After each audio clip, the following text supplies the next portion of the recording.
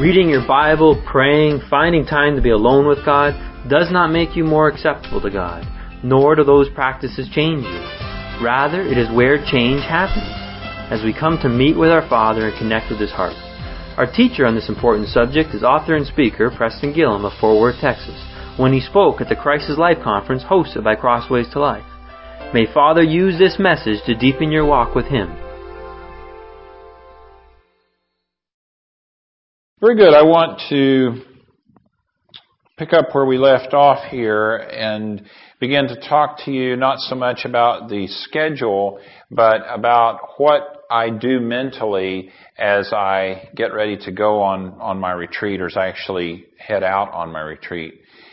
As you have gathered, most of the time when I take off on this, I am flying. So I want to give you that illustration first. It's a little different if I'm driving, because I use the drive time to prep and get focused and those sorts of things. But if I'm flying, then the routine that I go through is that I have used the week prior to my actual departure date to do this intensive dump, because the rule of thumb is going to be for me, or the rule, not a rule of thumb, but the rule is going to be that there is going to come a point where I don't talk anymore. In other words, I've been doing this offload of everything that's on my head for a month, 2 months, whatever, and then the last week has just been intensive. I've just been racking my brain thinking about anything that I need to tell Father and so on. And so anyway, that's been very thoughtful, intensive, etc. I've carved out time for that. That's where this weekend ahead comes in, and so on. So it's now the day for me to depart. I get in the truck, drive to the airport. I get on a bus. I ride the bus then to the terminal, go through all the mania that is modern day air travel, through security, all that routine, etc. Don't want to be crass or anything, but I go take care of my business and everything, and then I come to the gate. And I stop before I actually walk into the gate area of the airport, and I say, Father, is there anything else that I have forgotten? And if nothing else comes to my mind, then I step into the gate area. And when I step into the gate area, when I cross that line, that's when I don't talk anymore. Now then, it is time for me to listen. I have spent my time talking to God, and if I forgot to mention that I'm having a terrible time with my marriage, it's going to have to wait. I will now have told Him everything that's on my mind, and when I step into the gate area, it's time for me to be quiet. It's now time for me to listen, to go away and listen to what Father has to say. And He now assumes the initiative, is the plan. And whatever He brings up, whatever He wants to talk about, that's what we think about. That's what we talk about. And so on we will proceed. But you can see why I have been so intense and so on, because there comes a point where I don't talk anymore. Let me repeat myself just a little bit about how it is that I listen to Father. There's lots of ways that you can listen to Him, and we talked about these fairly extensively last night. The principal way that our Father talks to us is right here in His book. All right? And we've talked about the volume that is necessary to get the gist of what it is He's trying to say to us in here. There is the counsel of others that we've talked about. There is the idea of the media that's available to us. There's a whole book table back here of stuff that presumably is stuff that is on God's mind. There's audio material. There's video. On and on this goes with what God is going to say. Here's the deal though, okay? And I'm going to talk a minute, I'm going to give you one more idea about thoughts in a second, but here's the thing that you've got to understand, okay? God will never tell you something in a book or an MP3 or from your pastor or in your mind or whatever that isn't founded right here in this book. God will never contradict His Word. Okay? He just won't. It's a solid rule. It's an absolute. So when you say, well, I'm going to go listen to what God has to say to me, and you start wondering, well, I wonder if that's God or not. Well, if it can't be traced in some sort of a fundamental principle back into His book, then it's not from God. Okay? If it violates His Word, then it's not from God. So it's essential, in other words, for you, it is essential in order for you to be able to hear God that you first understand what God has put in His book. If you don't know what's in here, then you have very little chance of any confidence in knowing whether you've heard from God or not. So you got to put some time in here.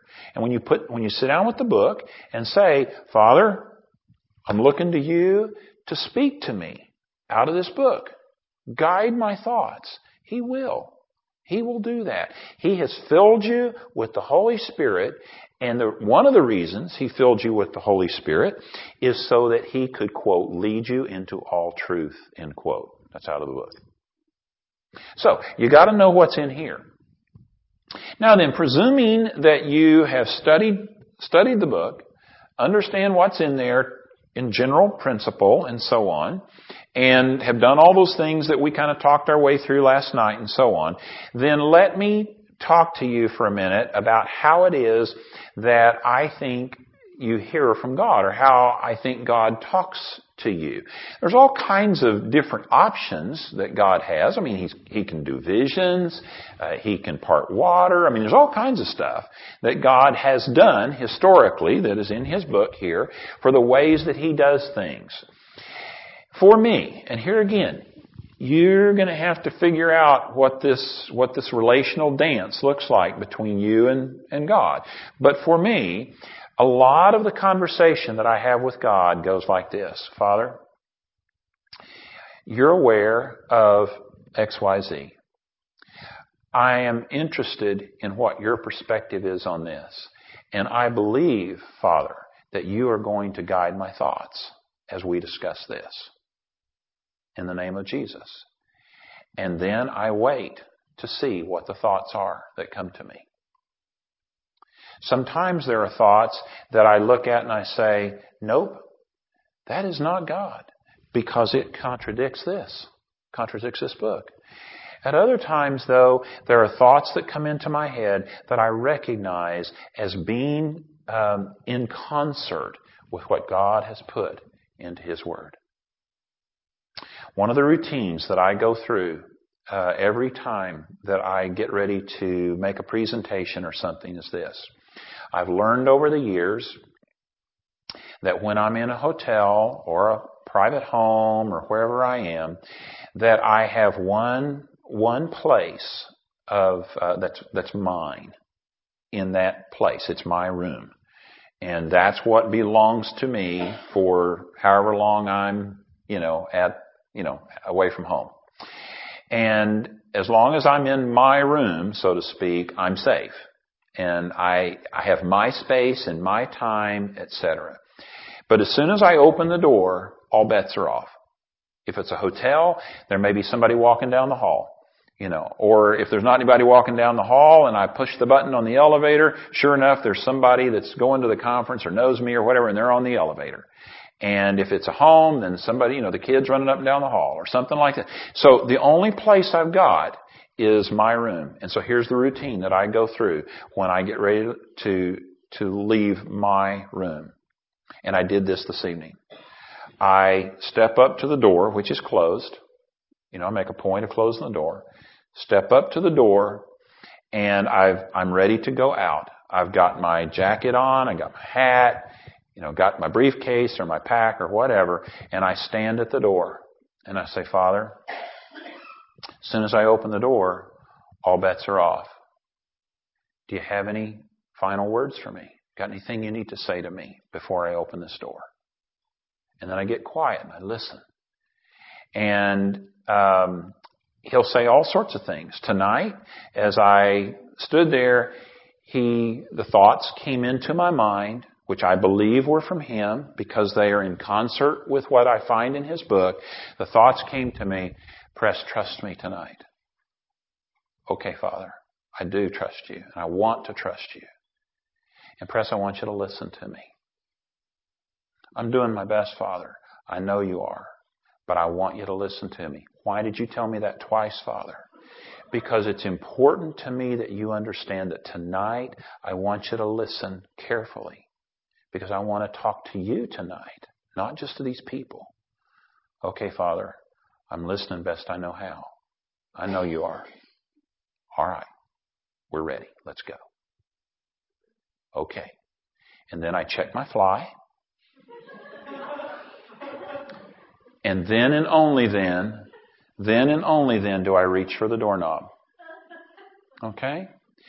Now that is how I listen to God. And I believe by faith that the thoughts that come are coming from Father. Think about the implications if the thoughts that come are not from Him and He allows that. It would be the rough equivalent of a dad standing, in the swimming pool or whatever and saying to his son, jump and I'll catch you. Trust me. You can believe in me. And as soon as the kid jumps, Dad steps away and lets him hit.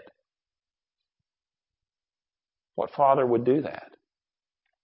If I go to my father and I say, Father, I'm getting ready to jump here. I need some guidance. Do you have any final words for me? And he's saying, Press, trust me. Jump. Believe in me. Listen to me. I will guide you. I care about you. I want to live through you. Trust me. Jump.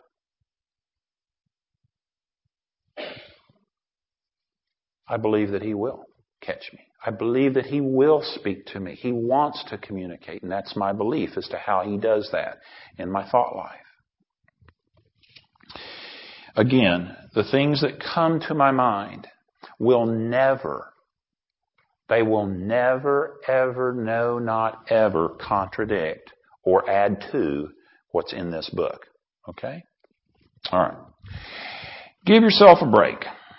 I talked last night about how that I had gone for a walk. I was talking to Father, and there were just all these thoughts coming, and everything, just a jumble of thought.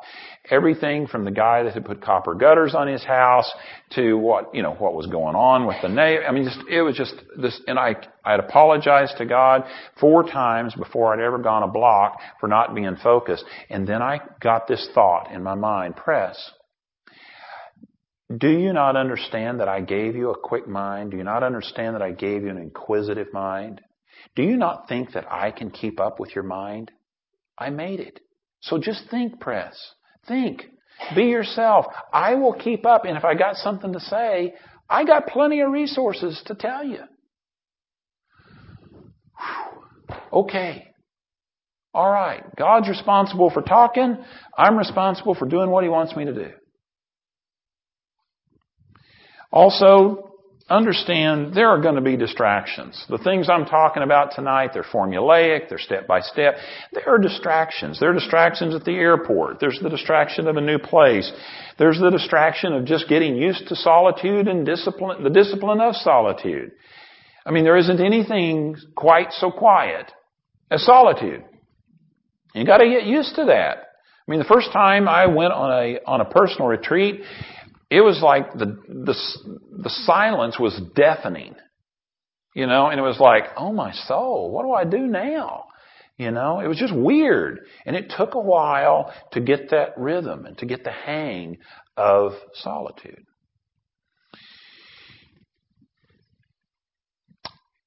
So my personal retreat then, I show up at the place that I'm going to retreat to, and the first thing that I do is I begin to, after I've gotten settled and so on, the first thing I do is I begin the review of that journal that I have created, that journal entry that I've created, that is nothing but the edited journal giving me the long list of everything that God has done in my life over the last year.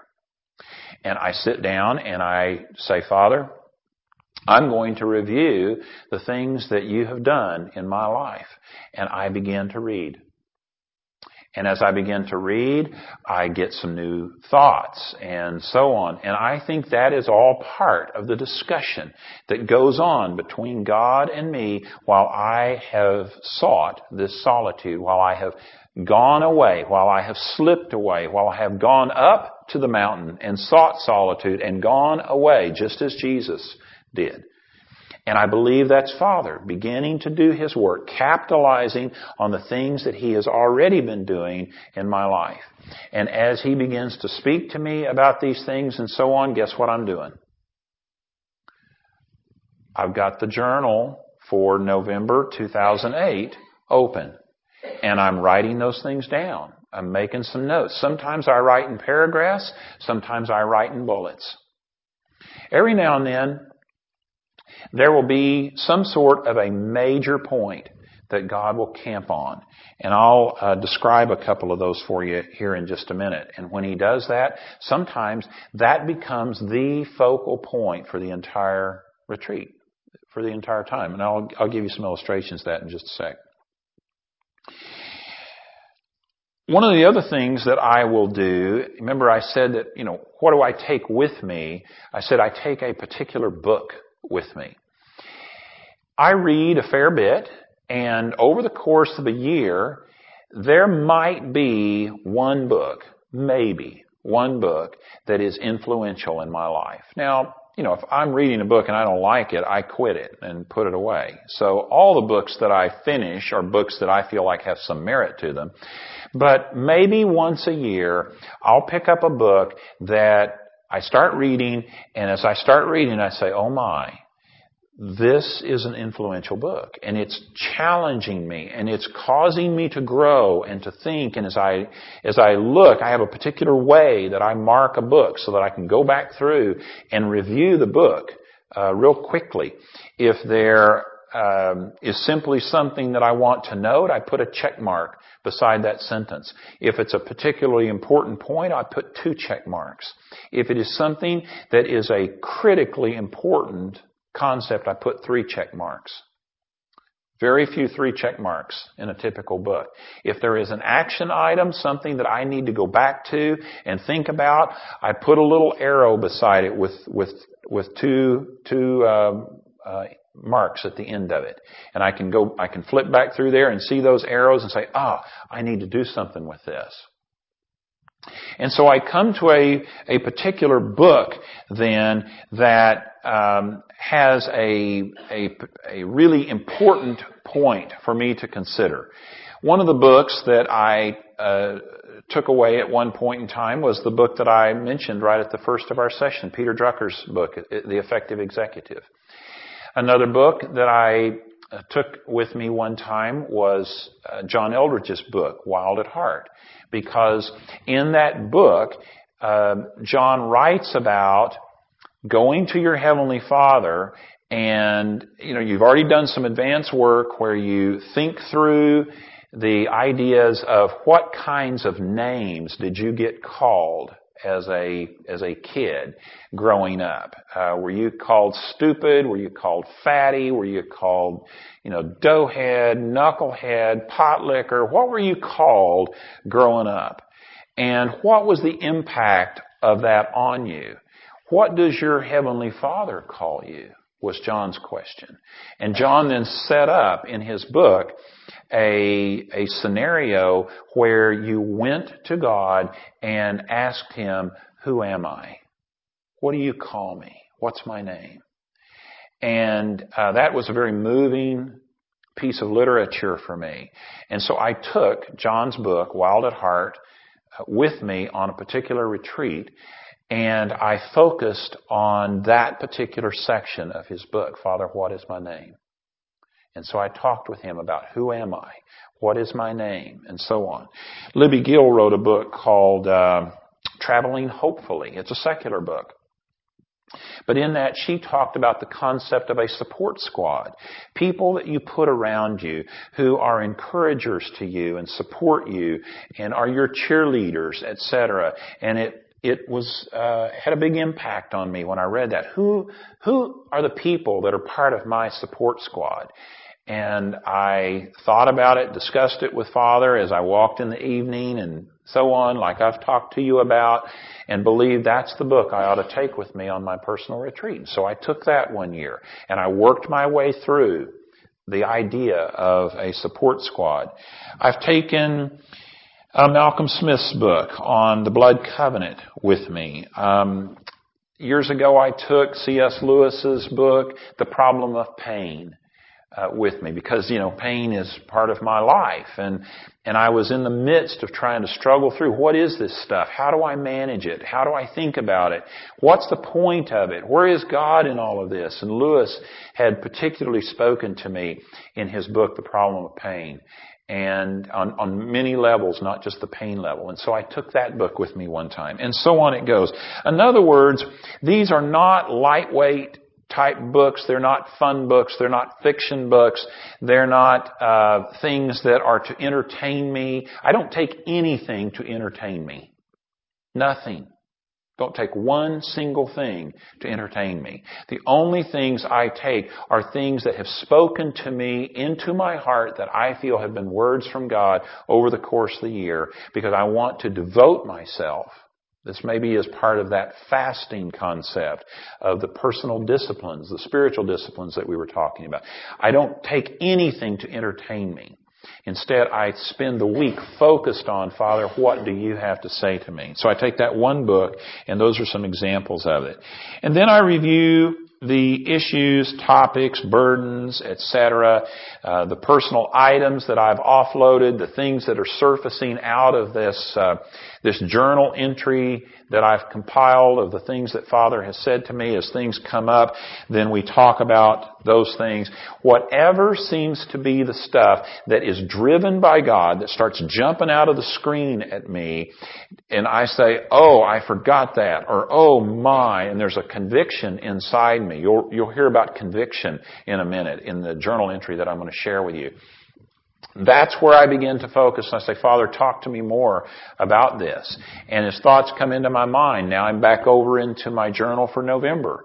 And I'm typing in there and so on. Again, for all the reasons that I talked about last night, that journal for me, that writing, it requires that I think through and that I don't wind up with a bunch of presuppositions and that sort of thing and glossing over of terms and so on. It disciplines me, I think, as the Scripture says, for the purpose of godliness. It helps me think through what is a godly thought in response to what I'm seeing here. So, some examples. One year, the thing that began to jump out at me was this verse that has been kind of the forefront, kind of on the front burner for the last 3 or 4 years with Father and me. Philippians 1:21, for to me to live is Christ, and to die is gain. And that verse then, as I had thought about it, we'd discussed it in our walks in the neighborhood and that sort of thing, that verse then began to get tied to a second verse that formed part of, or a major part of one of my week-long retreats, Philippians 3, 7, and 8. But whatever things were gained to me, those things I have counted as loss for the sake of Christ. More than that, I count all things to be loss in view of the surpassing value of knowing Christ Jesus, my Lord, for whom I have suffered the loss of all things and count them but rubbish, so that I may gain Christ. Now then, let me tell you what the focal point here, there's a litany of things that Paul is writing about where he is taking personal inventory and saying, I have this and this and this, and this and this and this, all of which are, really valuable assets to me. But when I consider those in view of knowing Christ, I consider them loss. And then he goes on and says, no, it's not just loss. I consider them rubbish. Well, the word rubbish is a very nice English word. That's not what is in the original language. The word that the original language is communicating here, that we have translated rubbish so that it'll be nice and be able to be read from the pulpit, the word is the vilest form of human excrement. We got rubbish in the English, but that's what the Greek is, the vilest form of human excrement. And so when Paul evaluated his litany of resources, he looked at it, and you know the proper English word for what he really called that. Yeah. But we can't say that word. But that's what he called it. And that captured me. And that's where Father wanted to camp. And so I said, Father, you want to talk about this, don't you? I was on a retreat at Doc Bob's, and Doc Bob's is a farm. And you know what's around on farms, don't you? Everywhere I went, that's what I saw. And Father spoke to me, and He talked to me. And He began to isolate for me the question that He had been asking me as we walked in the neighborhood. Press, is it Christ alone? Or is it Christ plus this, and this? What is it, Press? You answer. Help me here. Talk to me. And all the while I walked, and all the while I thought, and so on, guess what I was stepping over? Father's amazing the way He guides and nurtures. He's masterful at this. Another time I had an experience right before I went on one of my retreats, and the issue related to significance. And I was struggling with that. I'd had a tough year. A book had gone out of print. I'd lost a radio program in Chicago. And on this went. Just, everything had just kind of fallen apart. And I was left saying, gee whiz, do I matter anymore? Am I making any contributions that are of benefit to anyone, etc.? And I was just getting the daylights beat out of me on this subject. And as time went, I just was really down and just feeling like, hey, I just need to hang up my spurs and forget it, And I came home and I had received a Christmas letter from a friend, and I presume you guys do the same thing, but at Christmas time, we write these letters about our family and business and everything, and they're all lies. And we send these to our friends and family at Christmas time. And this guy had, sent me his annual letter of lies. And he's got his picture in there with his family. And he's handsome and she's pretty and all their kids are pretty. And now they got grandkids. And the grandkids are all pretty. And the dog's pretty and the car's washed and blah, blah, blah. And I look at this. And I glanced through the letter, and he's making $1 million, and got this, and on it goes. And I wad this thing up, and I just throw it in the garbage, and I get the dog and tell Diane, I'm going for my walk. And so I left the house, and I went about a block or so, and I sat out on the curb on Warner Road. And I said, Father,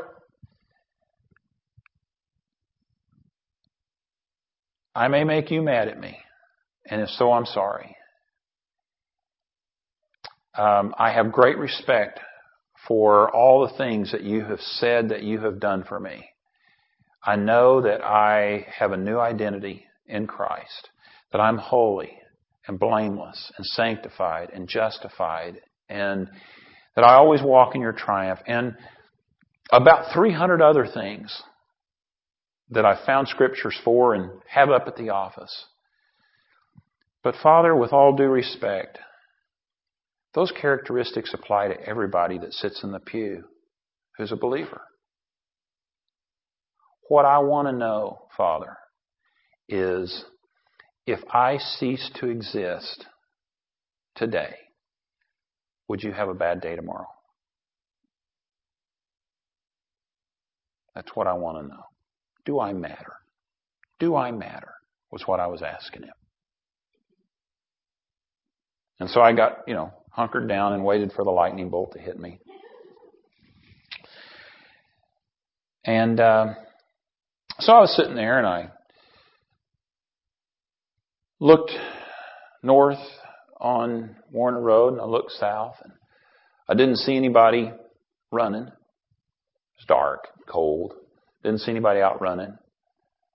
I didn't smell anybody smoking on their front porch. I listened. There weren't even any airplanes flying in the flight pattern out of Dallas-Fort Worth Airport. No jets coming out of Meacham. I listened again, and all I could hear was just kind of the dull noise of the city. To the best of my awareness, I was all by myself, sitting on the curb on Warner Road. And I knew Father was there, and so I began to wonder, is it possible for anyone else to share this time and space with me? And so I grabbed Honey the dog and I pulled her over against me and I hugged her close and I put my face into her red hair. And I got really close to her. But I couldn't get her close enough. She was still occupying a different time and place than me in space. And I thought, well, if Diane was here, could I get close enough to her? Could I pull her tight enough that in our close oneness of marriage, could we be in the same place in time and space? And I came to the conclusion, there is no way that any other human being occupies the same place in time and space that I do. I occupy a singular place and God occupies that space with me. And that makes me significant. That's why I matter. And I got up and went home. And then I went on my retreat. And I began to think through the concept of being blessed by God. The thing we talked about the very first night. And that is the backdrop against which I began to think through, do I want the blessing of what mankind thinks of me? Or do I want the blessing of my Heavenly Father, for whom I am singularly significant? That was one of the things we talked about on our personal retreat.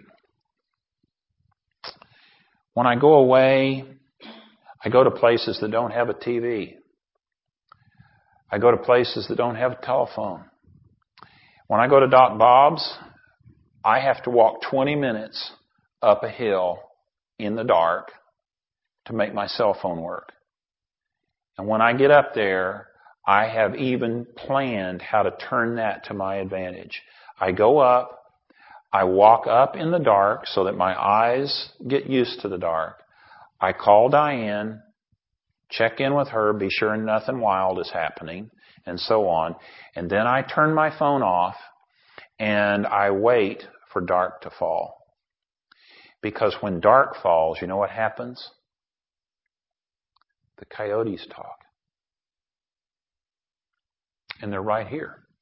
They're close. I can hear them. I can hear them moving. I can hear them howling at the moon. And to me, that is part of the solitude that is Doc Bob's. So I manage the distractions, in other words. I stay up until Father's done talking. And then I go to bed. And when I get up, I fix breakfast and I sit down.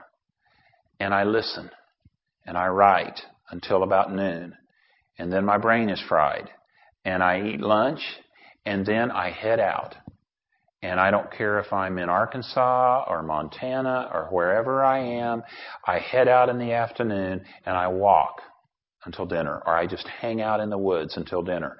And I take that piece of paper with me so that I can write things down. I take that recorder with me. I take the phone so that I can make notes and send them to myself, etc. But I go out then in the afternoon and I walk with God.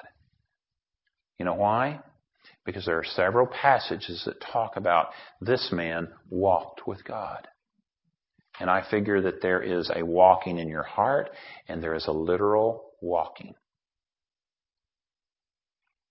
I want to be known to my Father as a man who walks with Him. And so I walk. I walk at night. When I go on a retreat, I walk. When I go on a half-a-day retreat, I walk. I walk until I can't walk, and then I sit down. And so on it goes.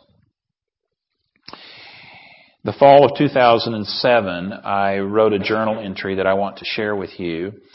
The detail of it isn't necessarily what I want you to try to grasp, or the message is not what I want you to grasp. What I want you to grasp is the thought process that is going on. The way that I'm sorting. It's not rational. It's back and forth, so it's somewhat irrational. It's not sequential necessarily.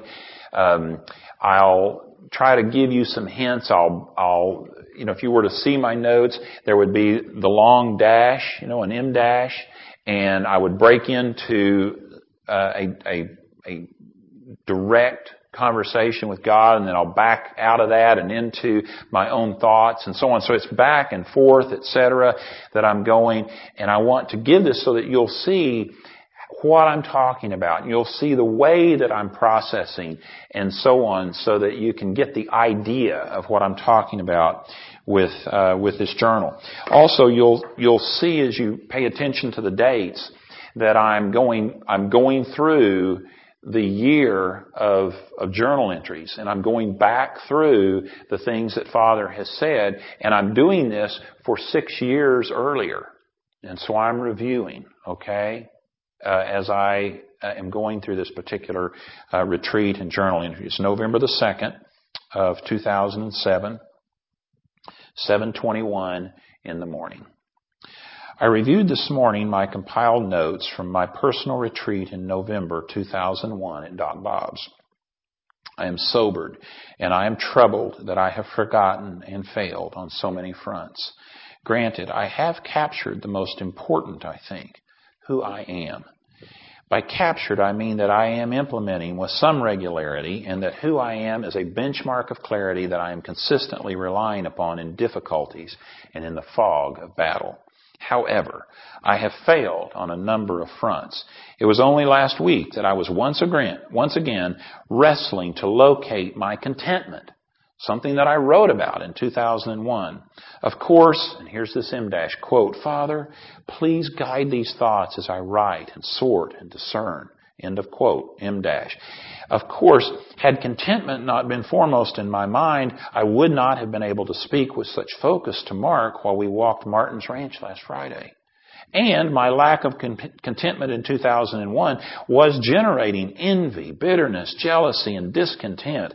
And I do feel that these have abated considerably. So, that is progress. In other words, I'm saying, looking back, Father is walking me along. I'm getting beat up by the devil. I'm not knowing what to do that. I'm looking back here, reviewing. Father's speaking to me and saying, so there is some progress here. I would not have known that had I not journaled it.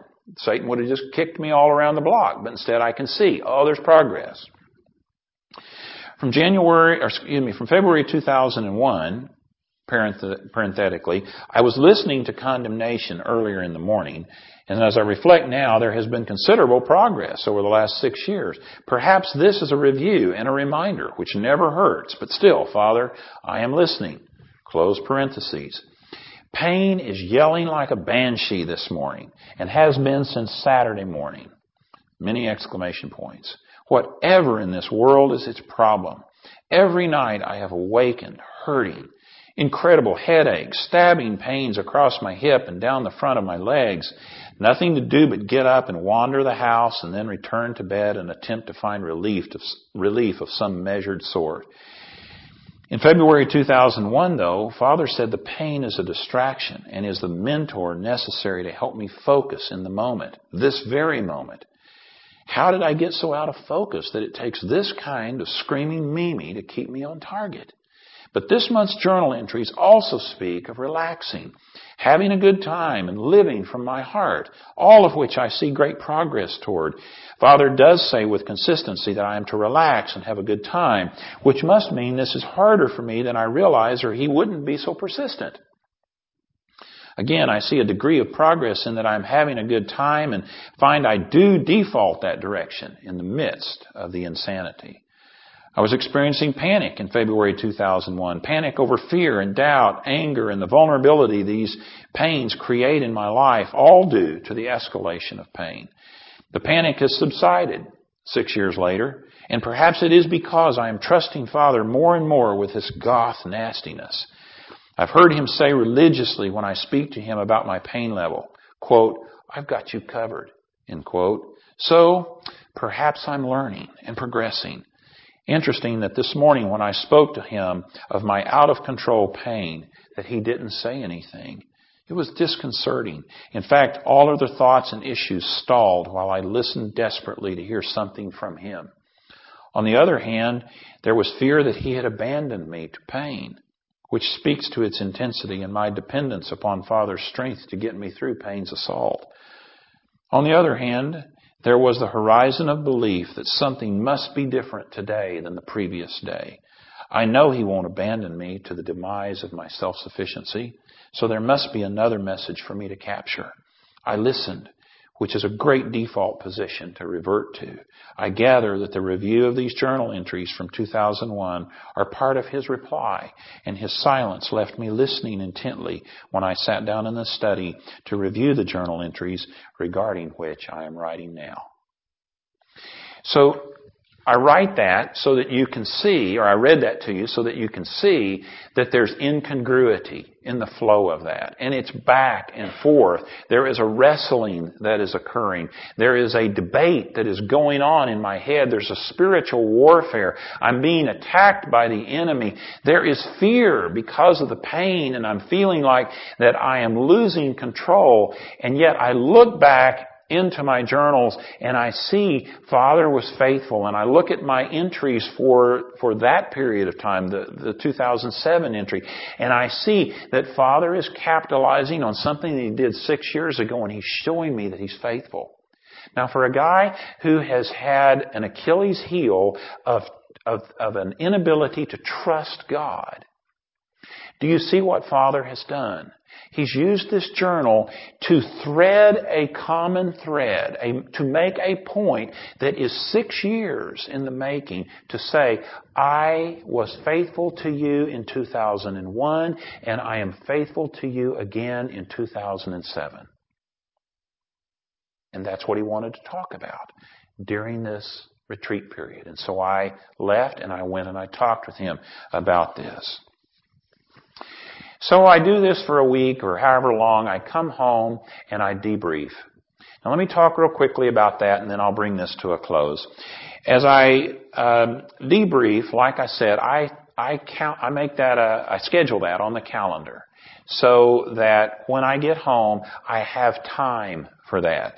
Furthermore, I prepare Diane for what that debrief time is going to look like. Now, I've also trained her pretty well for what that 2-day period is going to look like. She knows that when I get home from this retreat, first of all, I've been talking to her every night when I'm away. I call her, tell her, here's what Father's doing in my life, so she can kind of gauge the intensity of this thing going on for the week and what's happening, etc., and the kinds of things that I'm thinking about.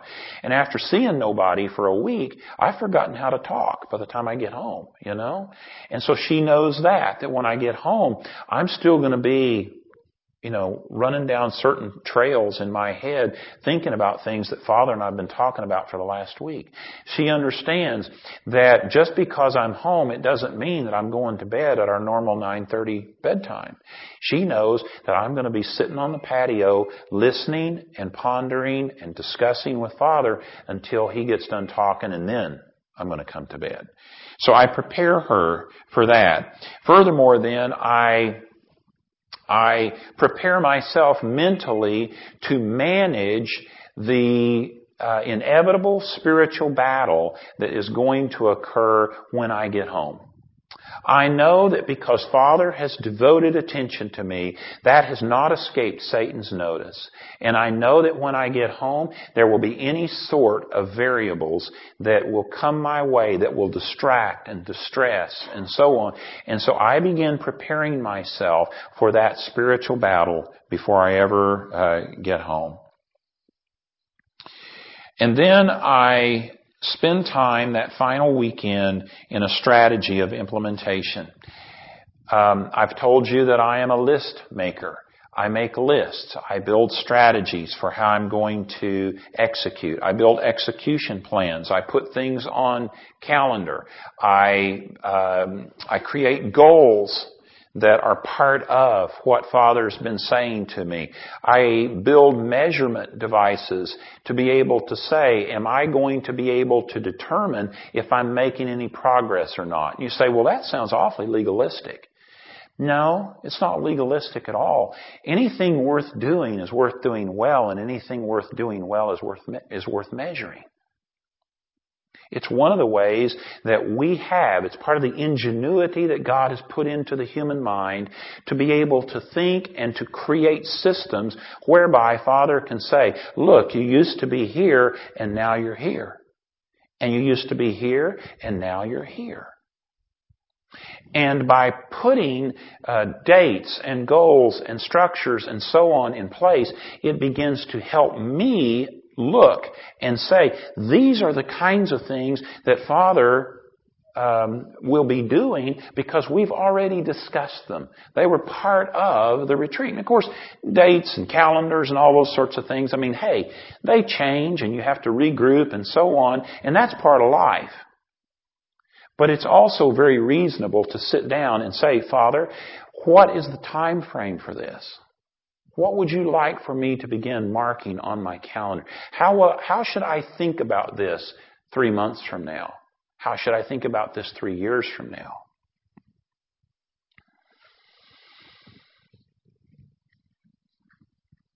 People say to me sometimes, tell me how to walk with God. The weekend before I came, just last Saturday, I went camping with my buddy Randy and his twin 5-year-old boys. And as we came off the little plateau where we'd set up the tent and so on, we were camped at his nephew's ranch, Martin and Tara. And they're a young couple, just getting started in life and so on, and live out in the middle of nowhere. And as we came off the hill and we're heading into, kind of get organized, head back to town and so on, I noticed Martin and Tara, their lane that comes off the dirt road is a mile long. Just their driveway is a mile long. And they were walking hand in hand up their dirt lane to the road, the dirt road, and then they were going to turn around and walk back. So a 2-mile walk, and they were, walking. The dogs were doing their thing out in front of them as they walked. You know what they're doing? They're falling more deeply in love. They're spending time together. They're building a relationship. They're fostering the love that inspired them to say, I do in the first place. They've retreated for just a moment to walk to the end of their lane and back. Half hour. That's what I'm trying to describe for you. And that's how you walk with God. You walk to the end of the lane and back. And tomorrow you walk to the end of the lane and back again. And the next day you do the same thing. And you believe by faith that God, who has gone to the trouble to make himself personal, will meet you there. And he'll talk to you. And he'll share his thoughts and his heart and his dream with you. And that he will, with your invitation, enter into your story and make it personal to him, just like it is to you.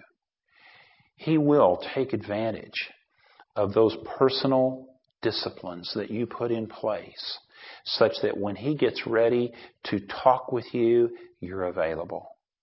He will become real to you. He will be personal. He'll be your personal God. And furthermore, he will talk to you. He will have discussion with you. Believe me, he didn't come all the way down here for nothing. He came down here to get you. And he wouldn't have gotten you unless he intended to spend time with you. His hope is that you will have a discussion and that you will grow and that your relationship will flourish.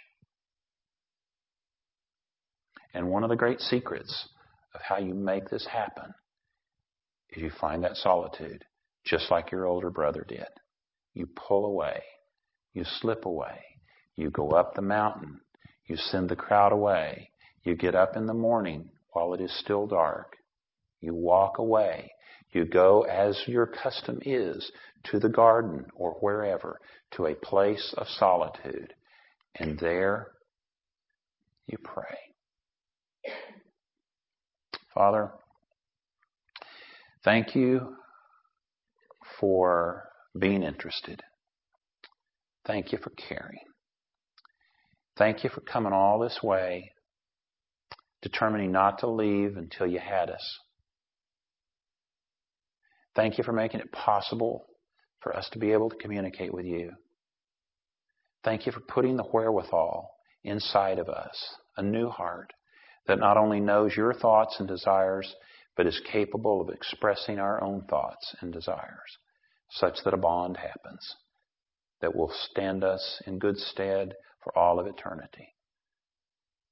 Father, I pray that as I pack up and go back to Cowtown, that you will take all of these things that we have discussed over the course of these last 4 days, and that you cause them to take root and to flourish in my friends' lives, such that one of these days soon, they will be able to look back and say, you know what? I have grown. I have formed. My spiritual life has developed. And you, God, have become personal. Thank you, Father. In Jesus' name, amen. This message was recorded at the Christ is Life conference hosted by Crossways to Life. It is the desire of Crossways to Life to know God deeper and disciple Christians on their journey to life and freedom, that they may love others from their new pure heart by faith in Jesus Christ, living through them as a result of their union with Christ at the cross. For more information, upcoming events, or how to contact us, please visit our website at www.crosswaystolife.org.